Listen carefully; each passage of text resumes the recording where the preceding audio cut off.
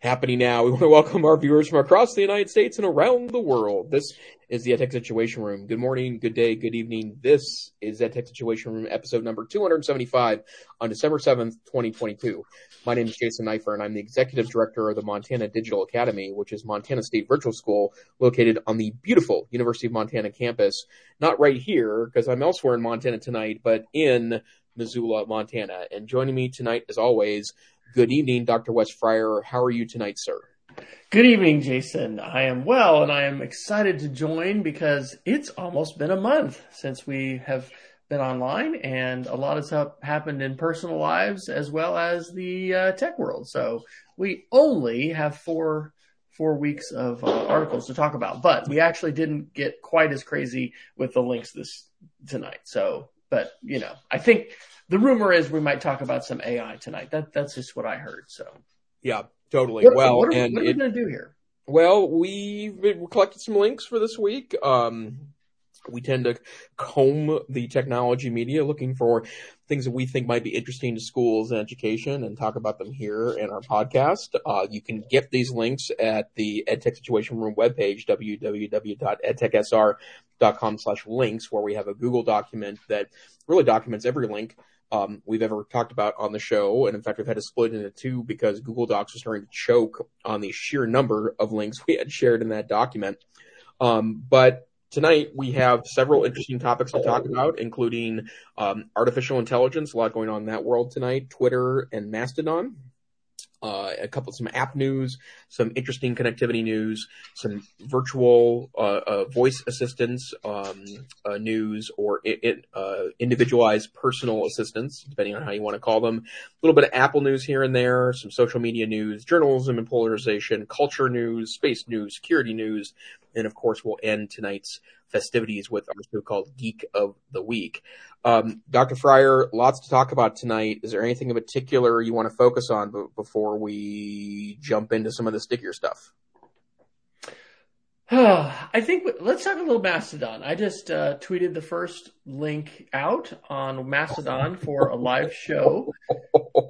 So that's a big something. Yeah, for the record, everyone, it's knife at mastodon.cloud, and it is W. Fryer at mastodon.cloud. I didn't realize you were on the same server. So, yes. Interesting. So, all right. So I put well, we need to talk about the Twitter mess a little bit. I'll defer for that article for you. I'm going to go to PC World on November 30th, how Mastodon and the Fediverse put social networks in the people's hands. So I signed up for Mastodon back in 2017, and Miguel Gulen laughed at me. Let's just say that for the record. There were a lot of people laughing. Isn't this weird? My hand is doing weird things. I'm using my fancy Wi-Fi XSplit VCam here.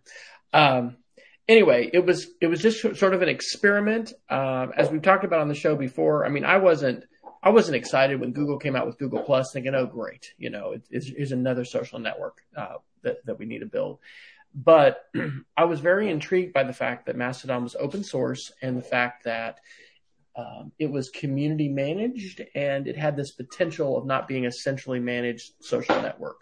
So this article by PC World basically, goes through how the troubles that Twitter has been having as a result of Elon Musk's purchase and then the firing of so many people. I mean, we haven't seen Twitter go down, to my knowledge, and we haven't seen it implode, but we don't have these articles in the show notes currently, but there has been some research showing that the amount of hate speech and the amount of content that is problematic, has really exploded. But one of the things which might be a gift, and I guess I can just even say from a personal standpoint, the push that I have had because of concerns over Twitter's potential demise and the importance that Twitter has played in my own information consumption and filtering and just life, because we live with information, and the ways in which we choose to filter it and to take it in, these are important skills, and it's just an important part of how we're aware of what's going on. It's really given me a push, and it's given, I think, thousands of other people a push to really move into Mastodon and see is this an environment that can work? And I am happy to report that it feels a lot like early days of Web 2.0, kind of in the, mid 2000s. It is more of an early adopter crowd that's using Mastodon, but I've had some fantastic interactions, not only with some familiar, names and faces as far as people that I have been following and connected with on Twitter, but also one that I might talk about a little bit later with respect to AI and AI generated art, with an author, and some great back and forth, and it's just been amazing. So anyway, Mastodon, it's a thing. It's a federated open source platform, much like email, which is standards based, and anybody can run their own email server. Anybody can run their own Mastodon server. But it's possible to interoperate just like we do with email. You don't have to be on Gmail. You don't all have to be on AOL, in order to exchange electronic messages. Similarly with Mastodon, you can be on whatever instance that you want, and you can interoperate and be able to see. But it is a true, chronological feed. It is not algorithmically massaged by some kind of opaque algorithm that overlords at, Facebook or Twitter or whatever, overlords from Silicon Valley, let's say, have crafted. So any thoughts, Dr. Neiffer, on your formative Mastodon experiences and just this phenomenon of what's happening because of the Twitter current events? Yeah, and I would also go back to one of your earlier comments too, to talk about that. I mean, the reality is that Twitter hasn't gone down, and that was what I think was being kind of cheered for, but by those that don't like the way Mr. Musk has kind of taken over that platform. But the bottom line is that I don't think the experience of Twitter being up or down is really the problem. I think it's a bigger issue. I mean, I don't think I would run a company that way and fire a bunch of employees. And, famously now he emailed employees a few weeks back and said, you either need to be hardcore or leave. And in fact, the term hardcore has led to an office meme for us, in my day job, where I keep asking people if they're hardcore or not.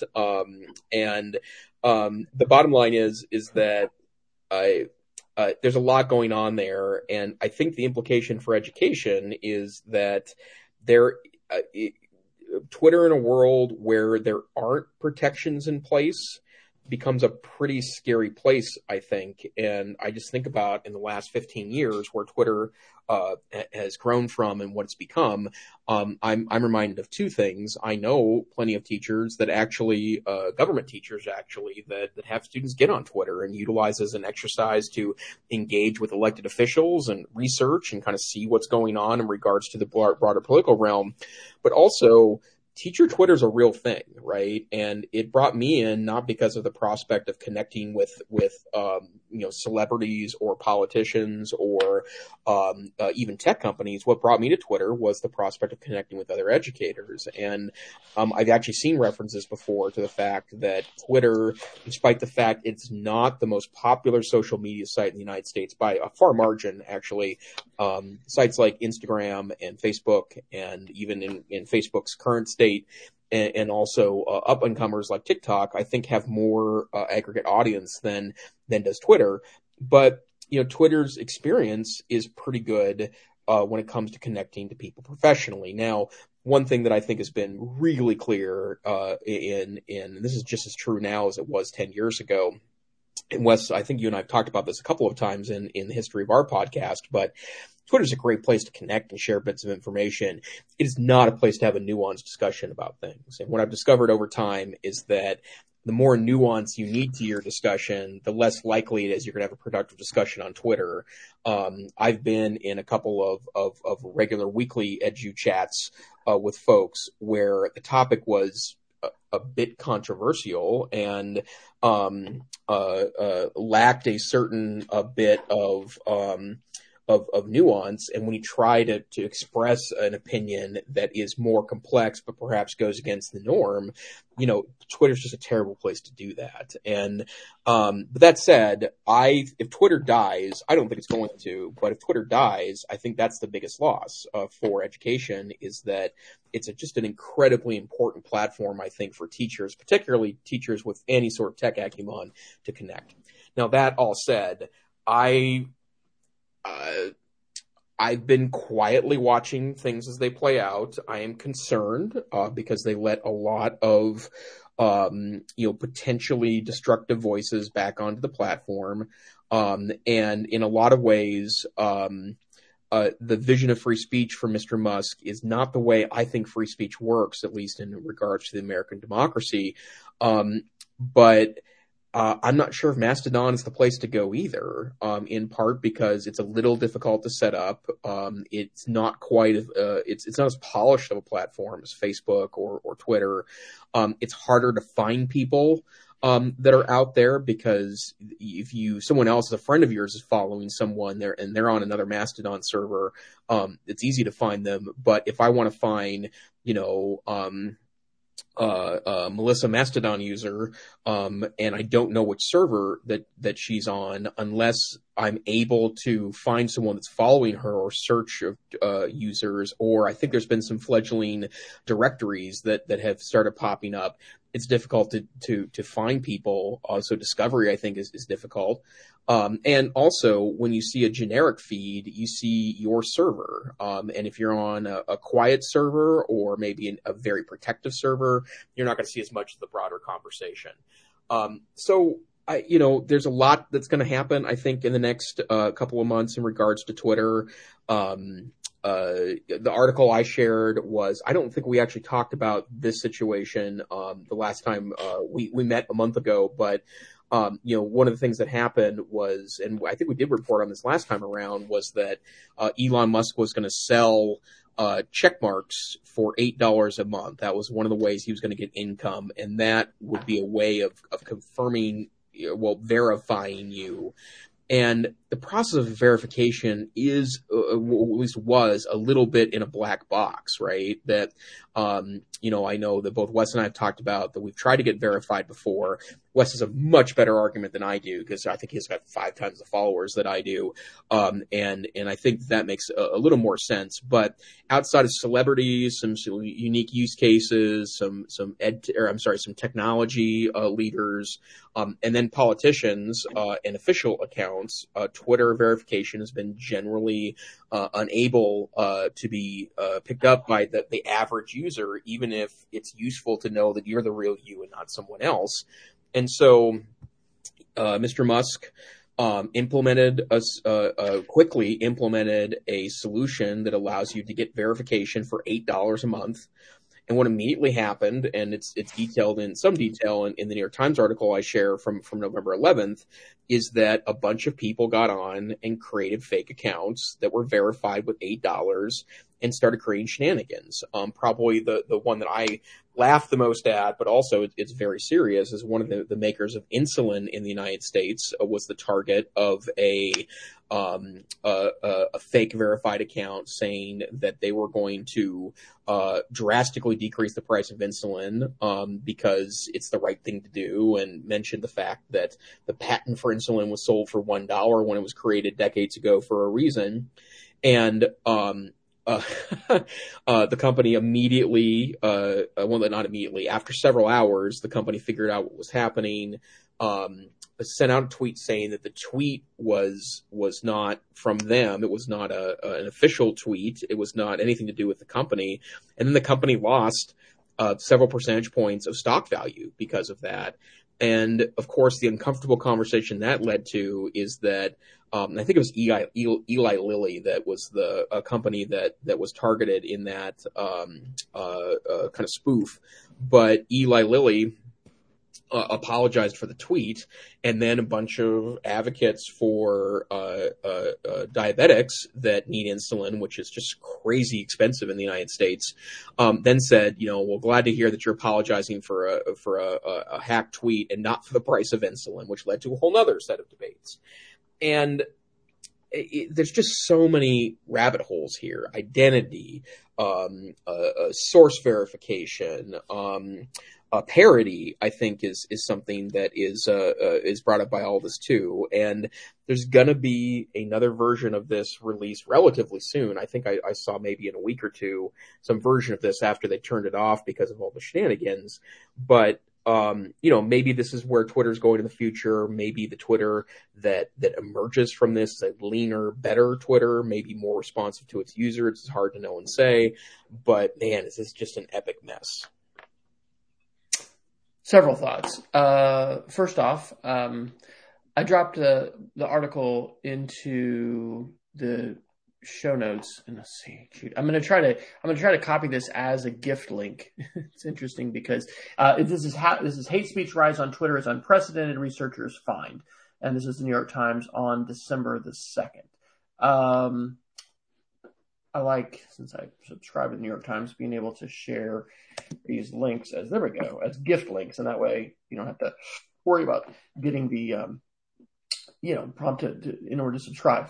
What occurs to me, and we've talked about this before, is that I think both you and I have really lived on a part of Twitter, edu-Twitter, that is very different than what the mainstream media talks about and what a lot of people wring their hands and lament. My experiences since 2007 getting on Twitter have been exceptionally positive.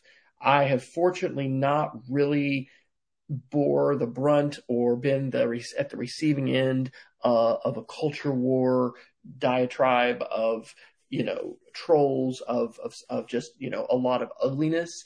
And there is a lot of ugliness on Twitter. There's a lot of harassment that happens, and that is related actually to the issue of verification. But there's also been a lot of unintended consequences, or I think they're unintended, in terms of like the ways in which social media, not just Twitter, has been weaponized globally, especially by, in some cases, politicians who have really been able to pull the emotional strings, so to speak, of people, really fan the flames of fear, and we've seen things happen in the Rohingya minority, the Rohingya people in Southeast Asia, in Brazil, with Bolsonaro. We saw things with Brexit. We saw things in the 2016 election here in the United States. I dropped in also, in addition to that article, and I was thinking about Geek of the Week or whatever, but I'm just going to say this now. I'll give you this Mastodon link. So this guy, Adam McKay, is phenomenal. What I want to say is that, Twitter and sort of the mainstream Twitter experience may be really bad. And that could end up causing, like, if Twitter doesn't make money, if advertisers do flee en masse, and Twitter, because I think Elon has to make something like, is it $1 billion? What is it, $1 billion a year, maybe, or is it a month? Maybe it's a year. Well, yeah, whatever it is. I mean, he paid $41 billion for the platform. It's a lot of interest, right? And so interest alone on what he leveraged. And I won't pretend to understand all the dynamics of that investment, but there's a lot of money that has to be made in order for the folks who have given loans to get their money back. So anyway, there is a scenario where Twitter doesn't, get to live forever, but I don't think that's going to happen quickly if Twitter does go away. And I think that the good experiences, which I'm continuing to have, and I think you are too, with Twitter, and I've invested countless hours in building my lists. I mean, I use my Twitter lists all the time, and it really pains me. And Mastodon doesn't have public lists. You can build a list, but it's private to you. Anyway, I dropped in this link, and this is an exchange with a artist who has been using this tool called Midjourney, which is similar to Stable Diffusion, which is the open sourced version of an text to image AI algorithm, which is called generative AI, which is maybe this will segue us into our AI conversation. Anyway, if you scroll down this, it was an amazing, set of pictures that this artist, Adam McKay, had created, of this astronaut playing this guitar on the moon. And I asked him about, hey, what are you using? And he says Midjourney. And then one of my sixth graders actually discovered that Padlet, which we license at school to use as like digital sticky notes, it's a wonderful platform.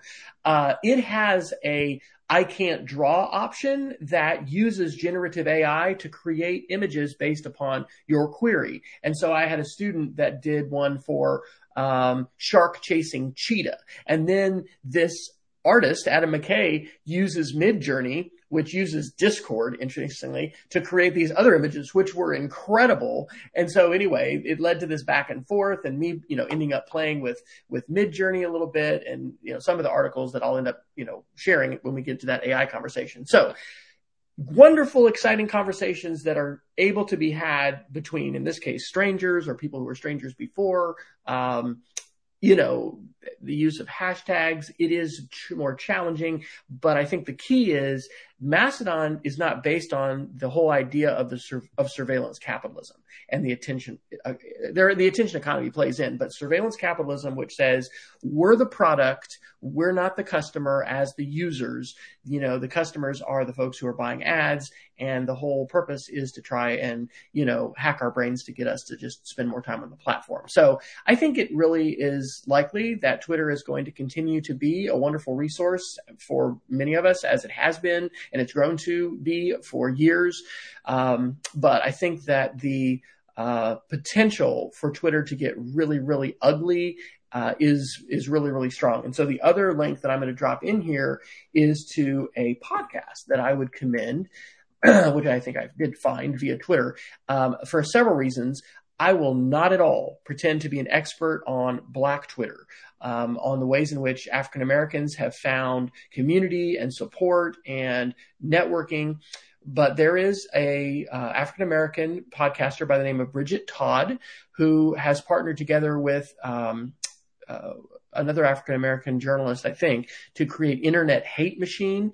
And so they have an episode called, it says, what Elon Musk could learn from the End Father's Day hoax, which I had never heard of before. But anyway, this is on the Internet Hate Machine podcast, which Bridget Todd hosts. And anyway, among other things, they talk about how vital verification is for people whose identities are being stolen. In some cases, and this has happened politically, there have been cases, and I'm not going to be, it's in this podcast, but there was a case where this account that was pretending to be Antifa, was a pro Donald Trump account, and it was saying some extremely inflammatory things. And they had grabbed a picture of a real African American journalist. Well, you can see where things get really ugly really fast when people's identities are being hijacked by fake accounts. And there's a story in here of an actor who I did not know, but he had received messages from parents being mad at him because their children had been interacting with him. He wasn't even on Twitter at that time.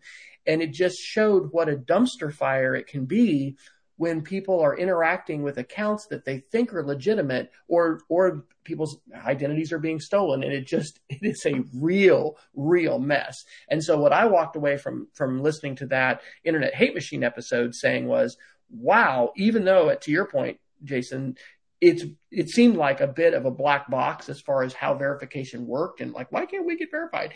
But for some of the folks, like celebrities or like journalists in general, or specifically African Americans, it has been very, very important in terms of trying to establish credibility and authenticity, and just dealing with the incredibly fractured and polluted and frankly hostile information environment that we live in. So I think that the forecast, sadly, is for more pollution, more dumpster fire, more confusion. Like, I don't think any of the changes that have been made to Twitter recently are going to be constructive and helpful in really helping anyone other than trolls and people that really want to, be more free as bad actors to do nefarious things. And so I'm sorry to bring that forecast, but that's my reading of the tea leaves at this point. Yeah. Well, and the other thing I would just say, and you mentioned something at the beginning of your comments, Wes, that I want to add a little deeper note for me. My experience in Twitter is better, but I've also had to work at that a little bit because politics wiggles its way into my feed. And I don't run a political feed. And in fact, if anything, I'm very careful about my social media presence, and it's not just because I have a leadership position in a statewide organization in my state.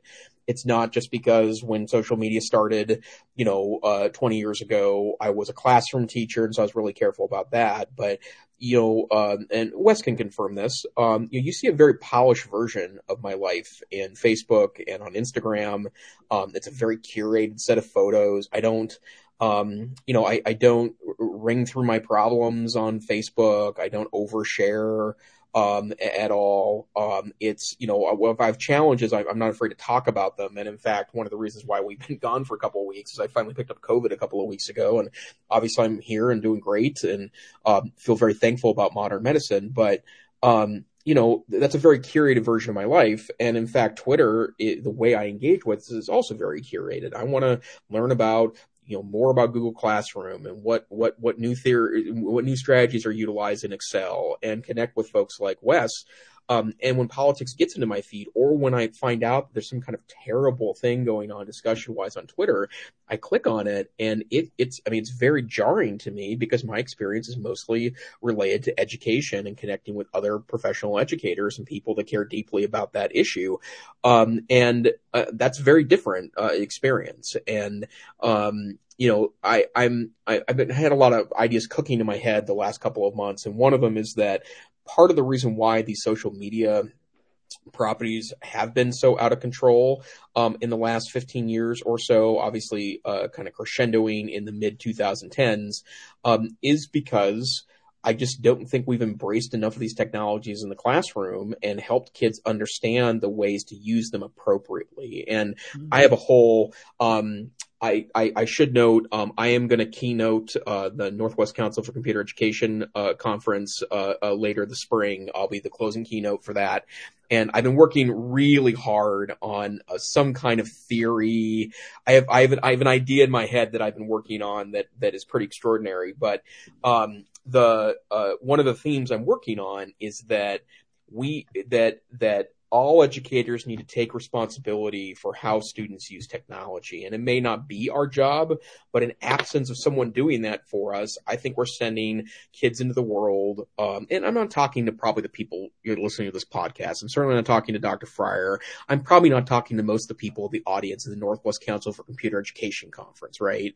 But we need to have an honest conversation in education about where we're going and what we're responsible for, because I'm of a significant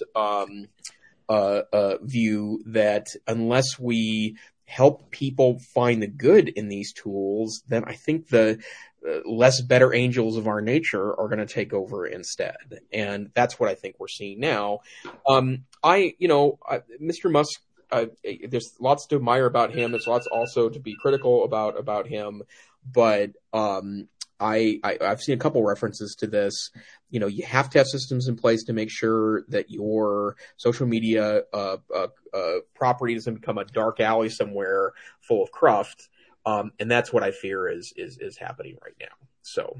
Well, and this can segue to AI if we want to. I think that both exist simultaneously. We've got a wonderful opportunity to engage in great conversations and dialogue. And like you said, it is more difficult if we want to disagree as far as just the format and the medium of Twitter.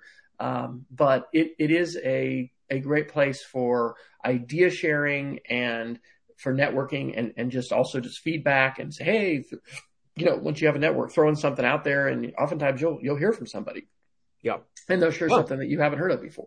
It really is, fantastic for that. But I think EduTwitter has coexisted with ugly Twitter for quite a while, and ugly Twitter is still there, and maybe it's going to get uglier. So I think that, like you said, we have a responsibility as educators to be literate in the tools and the platforms of the day. And I'm not saying that everybody needs to be on every platform and that everyone needs to be a creator on everyone, but I have known some very significant administrators, for instance, who I will not name, who have absolutely refused any kind of use of social media at all. And I respect people's choices. And I actually think that this holiday, and I'll say, I'm saying this on the show, so I'll commit. I'm going to go do a bit of a cleanse from my phone. I have a wonderful, wonderful colleague who's challenging me in a lot of ways. And is it Cal Thomas? There's Deep Work. Have you read that book before? In fact, that's funny because it's sitting in my Kindle as one that I would like to go in a little deeper into.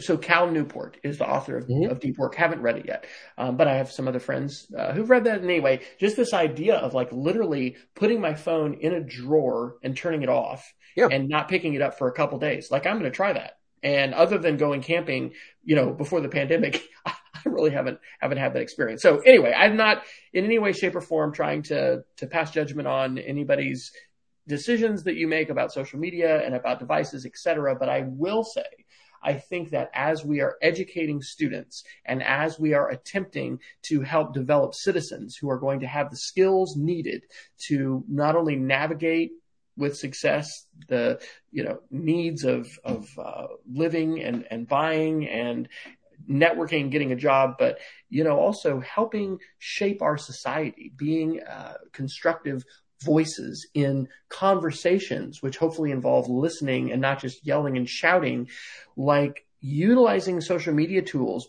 being careful, especially when we get around issues that can be used as wedge issues and can certainly be political hot potatoes, being careful, but at the same time, being thoughtfully engaged and not remaining silent, especially when really bad things sometimes are happening. So I have one final comment about Twitter. It's very quick, Wes. You and I would not be friends right now without Twitter. And that's right. And part of it is because I would have never walked up to you at a conference and said, "Hey, is your name Wes? I think I read your blog." That's not the guy I am. I'm way more socially awkward than that and way more shy than that. But the bottom line is that, you and I have maintained an almost 10-year friendship now, and we spend an hour a week hanging out together. Yeah, this might as well be called Coffee with Jason and Wes, right? Because that's kind of what we're doing, is talking through stuff every week. Minus Twitter, it's a very powerful platform. I hope for our sake, but also the sake for education Twitter, that Mr. Musk figures it out. Well, the good news is we're going to be able to continue to utilize these tools to make connections and to make transformative connections. And turn this into a full kumbaya moment. Jason, you are one of my best friends. And I treasure the fact that we have this opportunity, right? I mean, I've really missed our weekly meetings. And, it was thanks to some wonderful friends and fellow educators that we know in Montana that, I got to go up there a few times actually to do some presentations. I think there was a Willie Nelson concert in there somewhere. My dad was up there, there was some different things that happened, but and this is one of the things that's always really excited me the most about using these tools is transformation, right? Being able to have a conversation, read a book, even just encounter an idea that I wouldn't have encountered if it wasn't for, this tool, this platform, this interactive medium. And I think that still is not as common among educators as it could be. And again, everyone's going to have different choices and everybody's got, a different comfort zone when it comes to using tools and sharing and all of that. But I will say, and this is very, very positive, that I think the constructive potential of these interactive tools to help us as educators network and connect and, find inspiration, find help, be supported, like those things are super, super important. And I don't see Elon Musk or Mark Zuckerberg having a monopoly on all of that potential. I think that, the internet and the World Wide Web specifically, I guess, writ large, running over the internet, it still has just fantastic potential for us to do that. And the communities are different, and when you start to get more and more folks, the dynamics change a little bit. And we saw that happen, in the beginning with Web 2.0, and there was just a lot of idealism. But why don't we segue to some AI? Because there's some crazy stuff happening. And I've been actually experimenting with some stuff with kids. I think you've been doing some experimentation too. I have. Where would you like to start our little AI? Because we're about or just a little over halfway through the show. Yeah, and how Twitter just sucked up that much oxygen in our conversation maybe just tells you what we're thinking about that. So this is probably multiple episodes of conversations. And I also think that this conversation has been coming for a long time in education, but it's really coming to a head now. And in the last couple of weeks, several things have popped up. One of them was the release of GPT version 4, which is, we mentioned the Open Chat bot. It was probably 2 or 3 months ago, and I think it was version 2 or 3 of that. But GPT is an open source platform that is available for dialogue. So you can just go to OpenAI.com, and then go to their chat bot, which is this ChatGPT. And version 4 of this was released last week, and it was stunning in that you can have a pretty good conversation with a chat bot. Now, chat bots aren't anything new, and I was just trying to remember. Jarvis, I think, was the name of the one from 30 years ago, where you could start chatting with them. There was also a chat therapist that was available as shareware. There's a term hasn't been around for a while, 35 years ago, that you can install on your Windows 3.1 PC. And there's all sorts of interesting bits and bytes that's been around that. But the OpenAI is a platform that's been built into a ton of interesting tools, and those tools are starting to become widely available and have themselves become viral. So, as an example of this, there has been an app that is made by a company that you're probably familiar with. The company is the company that made Prisma. Prisma is a filter app that has hundreds of pretty great filters. It's been around for some time. I think it was 2016 when Prisma became a big deal. If you went to the Prisma app, you know what I'm talking about, because you've seen photos with this filter on them. But the Prisma company made something called Lensa, which is an AI-based photo editor that's pretty good. And then they added a functionality last week that allows you to make what's called magic avatars. Now, Lensa costs money, and then magic avatars also cost you money. I managed to get a 7-day free trial. I then paid $7 twice. And over the weekend, when traveling home, I created 400 avatars based on my face. And what I did was that I started off with the first the first 20 photos I could find on my phone that looked in any way like me, right? And it created a bunch of avatars that are interesting, but I'll be very frank, 20 or 30 of them are pretty good, and they all kind of look like me. But the problem with those avatars was that I have a second chin because I'm kind of a robust shaped dude, and it would extra focus on my extra chin. But the one where it didn't matter was it created a photo of me as a much, much older man, completely gray, long flowing beard, very Father Time, very wise looking. And I texted my wife and said, well, this is very deity looking. And she says, no, you look like Father Time. And so this image came out of that. And then or Gandalf the Grey. I think you need a staff, with a crystal on it, and and some flowing robes. I shall not pass. And then I posted a smart alecky social media post that I recently accepted a new position as Father Time. So, but then after that, because I was a little tired of the extra chin, and here's an example of an extra chin photo where it extenuated my extra chin because it doesn't need any help on its own. I went and very selectively picked 20 photos. And I had to go back in the archives a little bit. And some of these have a little bit of extra chinage on it too, but they say that it never generates the same ones twice. But these are a little more probably not palatable because I'm not embarrassed by my second chin. It's just not something I want to highlight, which is what the previous AI was doing. So this has led to a shocking amount of discussion because, by the way, the reason why they charge $7 for this service is what Lensa says is that it takes a shocking amount of computer power to generate, 200 images based on 20 images. But there's all sorts of articles related to this.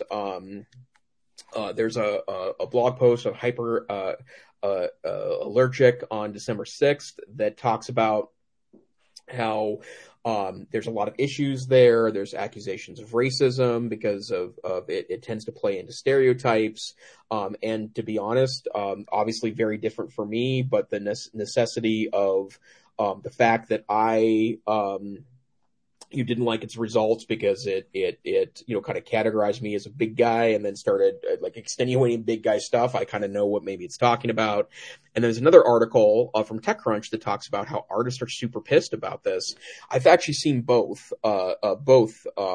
attitudes, but a lot of people are talking about how the OpenAI platform sucked in large numbers of images, billions of images likely, that from all sorts of databases, from Flickr to stock photo sites to just image searches.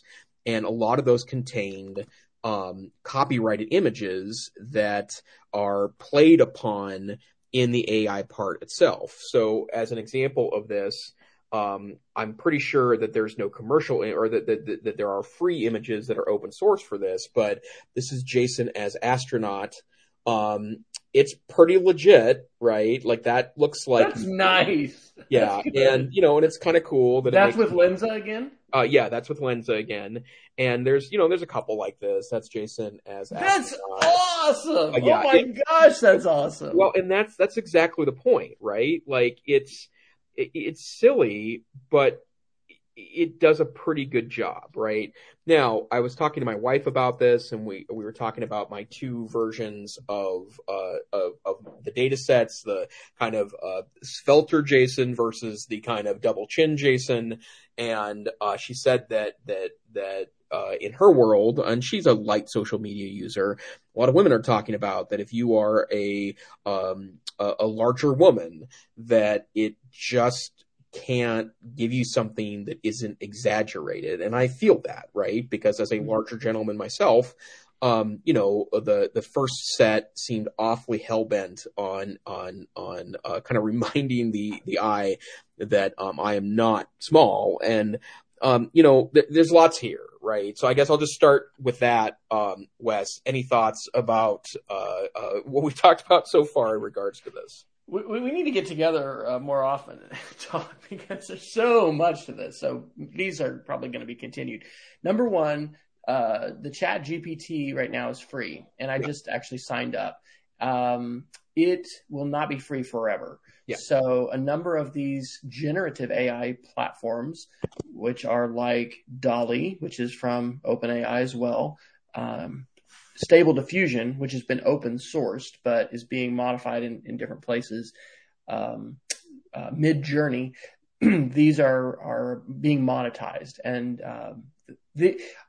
Stable Diffusion has been open source for about 2 months, and it's incredible to see the explosion of what is happening. To your point about the artist being upset, I want to share this article from MIT Tech Review on September 16th. It's titled, "This Artist is Dominating AI Generated Art, and He's Not Happy About It." And when I get to my Geek of the Week, which is a podcast, that's how I learned about this article. This is like Harry Potter land. Okay, generative AI is I type in some words and boom, I see a picture. And I'm not going to share the link to the Padlet because right now it's open and anybody could put anything. But my kids we've probably created hundreds of these in the last week in Padlet. It's a bit, I actually sent a letter and a video home to parents last week because one of the tools, Midjourney, uses Discord, and that is not a friendly, it's a potentially dangerous chat app, especially for younger kids. Anyway, and I've got, there are kids that are gamers that are on Discord anyway. So there's a lot of different, issues around this. But the reason this is like Harry Potter is Greg Rakowski is a fantasy artist who really is like Lord of the Rings, Dungeons and Dragons. If you go to that link I put in the show notes, like pretty incredible fantasy images. Well, his name is more popular than Picasso or any other phrase because what people have discovered, and thanks to Reddit and Twitter and social media and whatever, if you simply put his name in the query, suddenly you get phenomenal results. And that article has some examples of this. And so there's really, really interesting and important connections to intellectual property. You know, your point about how many images have been ingested by these AIs. This reminds, we've talked on the show before about Clearview AI, and I put that link into the chat and I'll keep it in the show notes. This is a database of thousands and thousands of faces that have been scraped against the terms of service of these different platforms, but it has created this system that many, many law enforcement agencies across the United States, and I don't know, perhaps internationally, but certainly in the United States, are using and can supposedly get pretty good results of just, hey, here's a security camera, shot. Who is this? And it tells you. But as you were mentioning earlier, there's all kinds of problems, especially because these systems have not tended to be trained on as many people of color, and it is not working as well for African Americans and for others. And so there's just a lot of issues that are around it. And then the other thing that I got to say is this article by The Atlantic. I read this last night. This is from December 6th. It's called "The College Essay is Dead. Nobody is prepared for how AI will transform academia." And I'm actually going to send this to my principal and just offer, I don't know, we don't have a faculty meeting until next year. But like sharing this, we've had hints of AI making an impact, but the tools that are now available, and I think this Chat GPT and engines that are built on it, it's so good. We're talking about master's level essays and writing that you can then refine again with your query, with the way that you're asking for things. But we're not talking about something that's just been copied off the web and plagiarized like some of my wife's fifth graders have done recently. And I helped her and I said, honey, I don't think a fifth grader wrote that. Let's Google that. Oh, look, there's the exact page. And then, there's the whole essay. It's on the first page of Google results. It's not hard to find. With this generative stuff, we're talking about actually new phrases, new paragraphs, new sentences, and it's pretty good. And so these articles, and we're not going to get to all of them that we even have in tonight's show notes, it's not quite human, and it still requires there to be some human, creativity in terms of like, what are you going to say and put into it. But what this article in The Atlantic says is that in the humanities specifically, and this is in schools sort of writ large, we have used the essay as this huge part of the assessment process of seeing whether or not students have learned, and giving students now an assessment which cannot be gamed through one of these generative AI tools has suddenly in the last month become a really, really big deal because these tools are more accessible than ever before, and they're incredibly powerful in what they can do. Yeah, totally. Well, and to your point, it's funny because a lot of these AI-based writing apps have crossed my radar in the last month, and I've been doing demos with my staff on it just because, what you mentioned, Wes, about this notion of the whole essay going away. I think it's enormously problematic for a variety of reasons, because I think writing and speaking, for that matter, are really important intellectual tools for building capacity inside your head, right?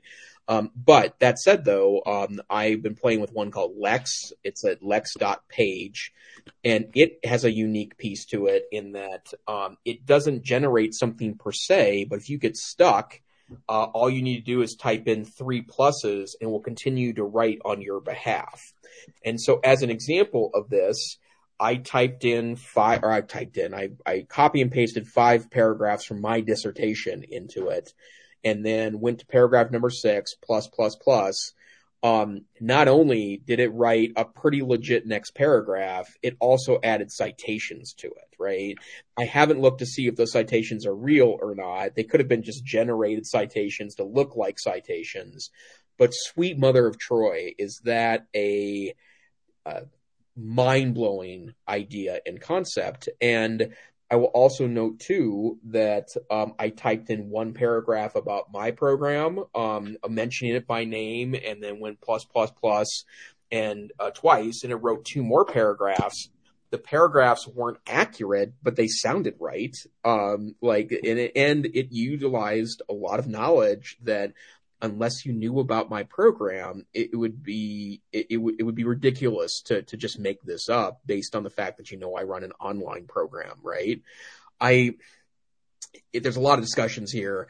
I will tell you, I do think that there's a lot of folks in academia that absolutely have their heads in the sand about this. And in fact, I've been witnessing a discussion on the professor subreddit, which is an interesting place to go. It can sometimes get a little discouraging, but someone posted up with citations this notion that we're never going to have to worry about AI in regards to this. And first of all, the citations are from 2018, so that itself tells you maybe they don't get it. But a lot of professors were, I guess, or at least I should say folks in the subreddit, who knows if they're actually professors or not, put in quite a bit of, like, I'm glad to hear, and I don't want to try to figure out what's AI generated and what's not. But the bottom line is that it's pretty scary. And by the way, all these chatbots and the tools are built on top of them. I've tried everything, and usually it can provide a pretty good, I'm not saying this is going to be an A+ essay, but what are the 3 reasons why the South lost the Civil War? That's an example prompt I use all the time, and it comes up with things that are pretty legitimate, right? And maybe college professors don't have to worry about this for a while, but middle school teachers do, right? Because that's the level of writing that I would say it's roughly akin to, or early high school. And this Atlantic article is talking about master's level, like, yeah. And this is where we're getting a taste of the power of AI. I've read and heard and watched videos that talk about how in the not too distant future, for instance, doctors are going to be augmented with AIs that are going to have comprehensively read every single research article that remotely touches on whatever particular, ailment and symptom and situation that a patient is in. And it's just a bit startling, I think, to encounter this in such it's not fully fleshed out in terms of like it's perfect. It's not. But it's so good right now, and the pace of this is to only get better. And so I think that, and it'll be interesting to see if at NCCE you've got some sessions about this. I think this is a really, really important topic for us all to talk about because, writing is so important. And my wife and I were talking about this today. I'm having my kids write scripts for their culminating video project for the Fruit Loop conspiracy theory about the moon landings and SIFT and using that as a web literacy framework and all that stuff. It's hard, man. It's challenging. It's hard to get kids to do writing. It's hard to help them do high quality writing. And she's, has struggles with her 5th graders as well. But it's so important, and we've got to find more ways to write. But with these tools, it really, I don't know, maybe we're going to end up handing kids a crayon and, a tablet of paper and just say, okay, you got to just do this here in class in front of me and I'm going to watch you. I don't know. I'm not sure what this is going to mean, but it is going to, it's not going to be a hypothetical. It's today, and students already, and we haven't exhaustively covered these tools, but our daughter, who's now 19, has a very good working knowledge of mathematical tools, which can show you your steps as well. And we're talking about higher level, I think, trigonometry and calculus. We're not just talking about basic arithmetic. So the application of these tools to repetitive kinds of tasks and things which can be automated, that's not even half of it, because what we're talking about with this essay writing and this generative AI with images is literal like imagination and creativity and synthesis of ideas and things that, again, the Turing test, I don't know if we've mentioned that on the show before or recently, but that's Alan Turing's test is to say, look, if you're separated with a wall, and you don't know if you're interacting with a robot or a human, the intelligence test, the Turing test is you can't tell, and that machine has tricked you because you've been asking it questions and it's been answering, and you can't tell. And I think that this AI ChatGPT is getting close to that. And hopefully they figured out a way to not have it become sort of a horrible, nasty troll. Because, that's happened before with Microsoft chatbots and other things in the past. Yep, coming to a school near you, for better or for worse. So Wes, somehow we just let two topics suck up the entire hour. I will say there's more to come, I think, on this AI topic, and I'm sure we'll be talking about this in future weeks. But I do think if you're a teacher, I would experiment with this, not because it's an issue now, although I think it is an issue now in some classrooms. But you're right, Wes. Like, even if you don't think it's a threat now, it will be a threat to something. Threat is not necessarily a negative thing. Threat if there's an unpalatable status quo that's being threatened by something, that's a different thing altogether. But definitely coming to an app near you. Let's do a couple quick hits. We've got a whole bunch of other articles. Do you want to do just a few more, or you want to go to Geek of the Week and kind of wind down? No, let's. This one's a fun play with thing too. There's a great article from The Verge, November 18th, that the FCC has released their U.S. broadband map, and I put a link to the FCC broadband map in our show notes. So again, edtechsr.com/link. And I think this is a useful exercise to go through this. Basically, the FCC has been working on and taking reports from people, by the way, in regards to what internet providers are available to you, and the providers themselves are featured by address now, which is the first time this has ever been available. It's an incredibly useful consumer tool. But you type your address in, and it tells you which providers are available to you. And as I am not surprised at all, when I type in my personal address in beautiful Missoula, Montana, the results are about what I was expecting. And the reason why I went ahead and typed in my information is because I was curious to see the DSL provider in my neighborhood keeps sending me emails and mail pieces telling me that fiber is available in my neighborhood. And every time I go and look at, and I'd be interested in a little bit of fiber in my neighborhood. And every time I go to find out more about it, it tells me there's only a 1.5 megabit connection available, which is, I'm pretty sure the connection I had back in 1998. So it's not very good, as it turns out. And one of the things that I think is pretty extraordinary about this is that it puts a lot of information in consumers' hands. And by the way, the DSL provider is not even listed at my home, so they don't even acknowledge that my neighborhood has access to that. But I've looked, it's pretty accurate, at least in the 3 or 4 addresses that I'm available to check, that I know for sure what's there.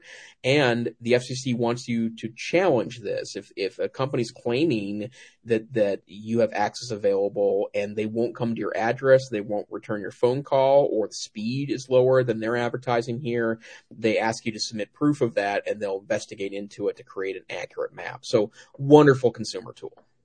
Fantastic. Okay. You put an article about this too. This is Ars Technica, December 6th. Stalkers chilling use of AirTags spurs class action lawsuit against Apple. This is a pretty big deal. We've talked about AirTags. We talked about the wonder and, benefit of AirTags, especially traveling, putting them in your bags. But this article, which again is a class action lawsuit, covers anyone in the United States who owns either an iOS or an Android device. And there's just been all kinds of police reports through the years, ever since AirTags came out in 2021, about the ways in which they have been used to stalk people, and in real harmful ways. And so, again, this is like the two-sided face of technology. A really powerful tool like this is going to, unfortunately, be able to be used by bad actors, as it's going to be able to be used by folks that want to do good things. You want to do another one, and I'll do one, and then we probably better. Yeah. By the way, I did travel with AirTags in the last couple of weeks, and they're still absolutely delightful for travel. Here's a quick one that is just, I think, good news. Google has released its 2022 report of its top search terms. I'm delighted to report it's not the Queen dying. It's not Ukraine. It's not Elon Musk and Twitter. The top search in 2022 is the word Wordle. So I'm glad to see that we together care more about distracting word games than we are about the issues of the day. And I think that's actually pretty good news about our culture. And there's so many other good articles that I want to get to. So the good news is, folks, the rumor is that we will be back next week. So, wow. Okay. It's been too long. It has been too long, but I think that's a message for us for the future. So it is. All right. Geeks of the Week. I'll go fast. Two. One that I'm going to be just say kind of quietly, if I can do that. The first one is awesome. This is a podcast called The Fork Podcast from October 21st. It is from at least one New York Times columnist. They both might be. It's entitled "Generative AI is Here. Who Should Control It?" And I don't think that I have shared this because it's been a while since we were talking, but I had a chance to hear a person who's pretty high up at OpenAI talk at our school. Did I tell you about this on the show, Jason? Say it again. An employee of OpenAI came and presented at our school for our kids. Yeah, and I need to post about it. Anyway, that's how I learned that OpenAI is not and it did not want to open source their tools. They're not doing that, but this hedge fund investor person has done that, and that's where Stable Diffusion came from. And so his name is Imad Mustaq, and this is a fantastic interview. And there's so much here in terms of this idea that we shouldn't have AI controlled by a few people, and or should we want to wait because it's so powerful and not just release it and just see what happens? But he's decided to just open source it and see what happens. And there's some crazy things that can happen. So anyway, that's a fantastic, fantastic podcast. And then I can't really say this quietly because I'm going to say it and it's going to be, text to speech, whatever. It's going to be, we had some attacks on our power grid here in North Carolina this week. I've made a wakelet that's unlisted right now. And I've added to it. And I think I'm going to write a blog post about this called Culture War Meets Power Grid. But anyway, there's some fairly alarming stuff here. This was a targeted attack, and they do not know at this point, or they haven't said publicly who did it, but there's an intersection with white supremacy, with right-wing militia groups, with former military officers that led groups to Washington, D.C. for January 6th. And there's power still out, just outside Fayetteville, about an hour and a half east of where we are. It took power out for about 50,000 users. People took firearms and knew what they were doing and took out part of these two different substations that coincidentally took out power at a drag show that was happening that people were really mad about and had posted on social media about. So there's a lot of intersections of different issues. But Wakelet, it's a great tool. And you can also have unlisted Wakelet links, which obviously now it's going to be available on our show notes. But that's a pretty interesting and important set of dynamics that actually in the Pacific Northwest you've seen as well in Oregon and Washington. And there's some articles in there that cite some of those attacks, which haven't just been against the power grid. They've also been against internet and, fiber connections and things like that have been targeted attacks that we don't know exactly who did those. It's kind of a downer, but I'm sure you're going to have something more positive for us to finish up. I am going to have something more positive for you, Wes. We've often talked about Swappa on the program, which is a place that both Wes and I have utilized to buy used technology. Most recently, I bought a new to her iPhone for my wife. We didn't want a brand new phone, but we upgraded her to an iPhone 13 and paid almost half the price, no, less than half the price than we would have paid for it new. And it turned out that the phone itself had 100% battery health on it, which meant for all practical purposes it's gonna last her for a while. But there's another one available that's very Swappa-like. It tends to work more with larger refurbishing firms as opposed to individuals. But I've had a couple good experiences on it the last couple of months, helping out family. It's called Backmarket, backmarket.com. And the prices are competitive, and I did do some research to see what other people perceived about Backmarket, and it's listed as a viable Swappa alternative by a lot of writers that have bought from both. So if you're looking for devices, and especially if you have a very specific device you're looking for and you want to get at a certain price level, I keep both Backmarket and Swappa now in the background so that I can utilize it as a potential place to buy used devices. So that's backmarket.com. Do we want to do a holiday show, by the way? We've done one as far as, or do we just want to maybe include some things next show and some? Let's include some things next show. I've got some ideas and things that I would buy stocking stuffer wise if I were buying tech for folks. Good. Okay, cool. Well, Dr. Fryer, where can people find you on the internet? And I guess we have to start talking about Mastodon too, right? That's right. Well, just go to wesfryer.com/after and you could link to all my places, which includes Mastodon. But Twitter is still the best place probably, and that's W Fryer. How about you? Awesome. I am on Mastodon at Knife, which is on mastodon.cloud. I have no better way of describing that. And then I'm also still on Twitter, I guess. In fact, I haven't decreased my usage of it at all. I guess a shout out to Mr. Musk. But Tech Savvy Teach is my moniker on Twitter. So this here, though, is a tech situation where they're once a week podcast, sometimes a once a month podcast, but we'll be back to once a week starting next week again, where we talk about educational technology. We hope you join us live. We have an opportunity to reach out to audiences live on Wednesday nights at 7 p.m. Mountain Time, 9 p.m. Eastern Time, somewhere in the middle of the night UTC, if you happen to be in Western Europe. If you can't join us live, although we wish you would, find us anywhere fine our podcasts are aggregated, or YouTube. EdTechSR has an active YouTube page where all of our archive videos go, along with Facebook. If people still use Facebook, Facebook has our live shows too, or you can go to our website, edtechsr.com, and download a tiny MP3. Thank you for joining us this week. Stay safe, stay savvy, and we hope to see you next time on the EdTech Situation Room.